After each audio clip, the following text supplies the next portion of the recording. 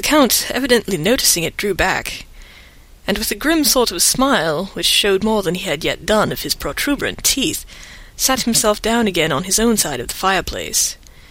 We were both silent for a while, and as I looked towards the window I saw the first dim streak of the coming dawn.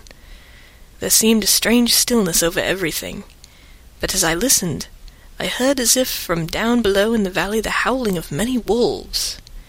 The Count's eyes gleamed, and he said, "Listen to them, the children of the night. What music they make!" Seeing, I suppose, some expression in my face strange to him, he added, "Ah, sir, you dwellers in the city cannot enter into the feelings of the hunter." Then he rose and said, "But you must be tired. Your bedroom is all ready, and tomorrow you shall sleep as late as you will. I have to be away till the afternoon, so sleep well and dream well." With a courteous bow, he opened for me himself the door of the octagonal room, and I entered my bedroom. I am all in a sea of wonders. I doubt. I fear. I think strange things which I dare not confess to my own soul. God keep me, if only for the sake of those dear to me. 7th of May. It is again early morning, but I have rested and enjoyed the last 24 hours. I slept till late in the day and awoke of my own accord. When I had dressed myself, I went into the room where we had supped, and found a cold breakfast laid out, with coffee kept hot by the pot being placed on the hearth. There was a card on the table, on which was written, "I have to be absent for a while. Do not wait for me.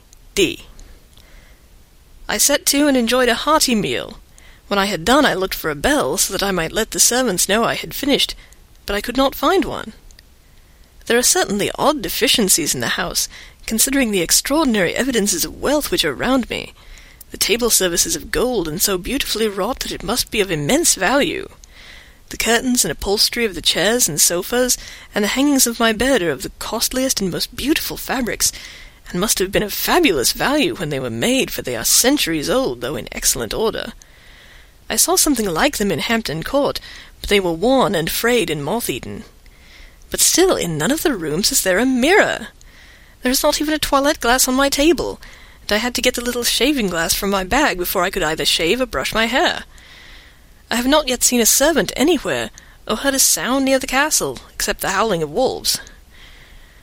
Some time after I had finished my meal, I do not know whether to call it breakfast or dinner, for it was between 5 and 6 o'clock when I had it, I looked about for something to read, for I did not like to go about the castle until I had asked the Count's permission. There was absolutely nothing in the room, book, newspaper, or even writing materials, so I opened another door in the room and found a sort of library. The door opposite mine I tried, but found locked.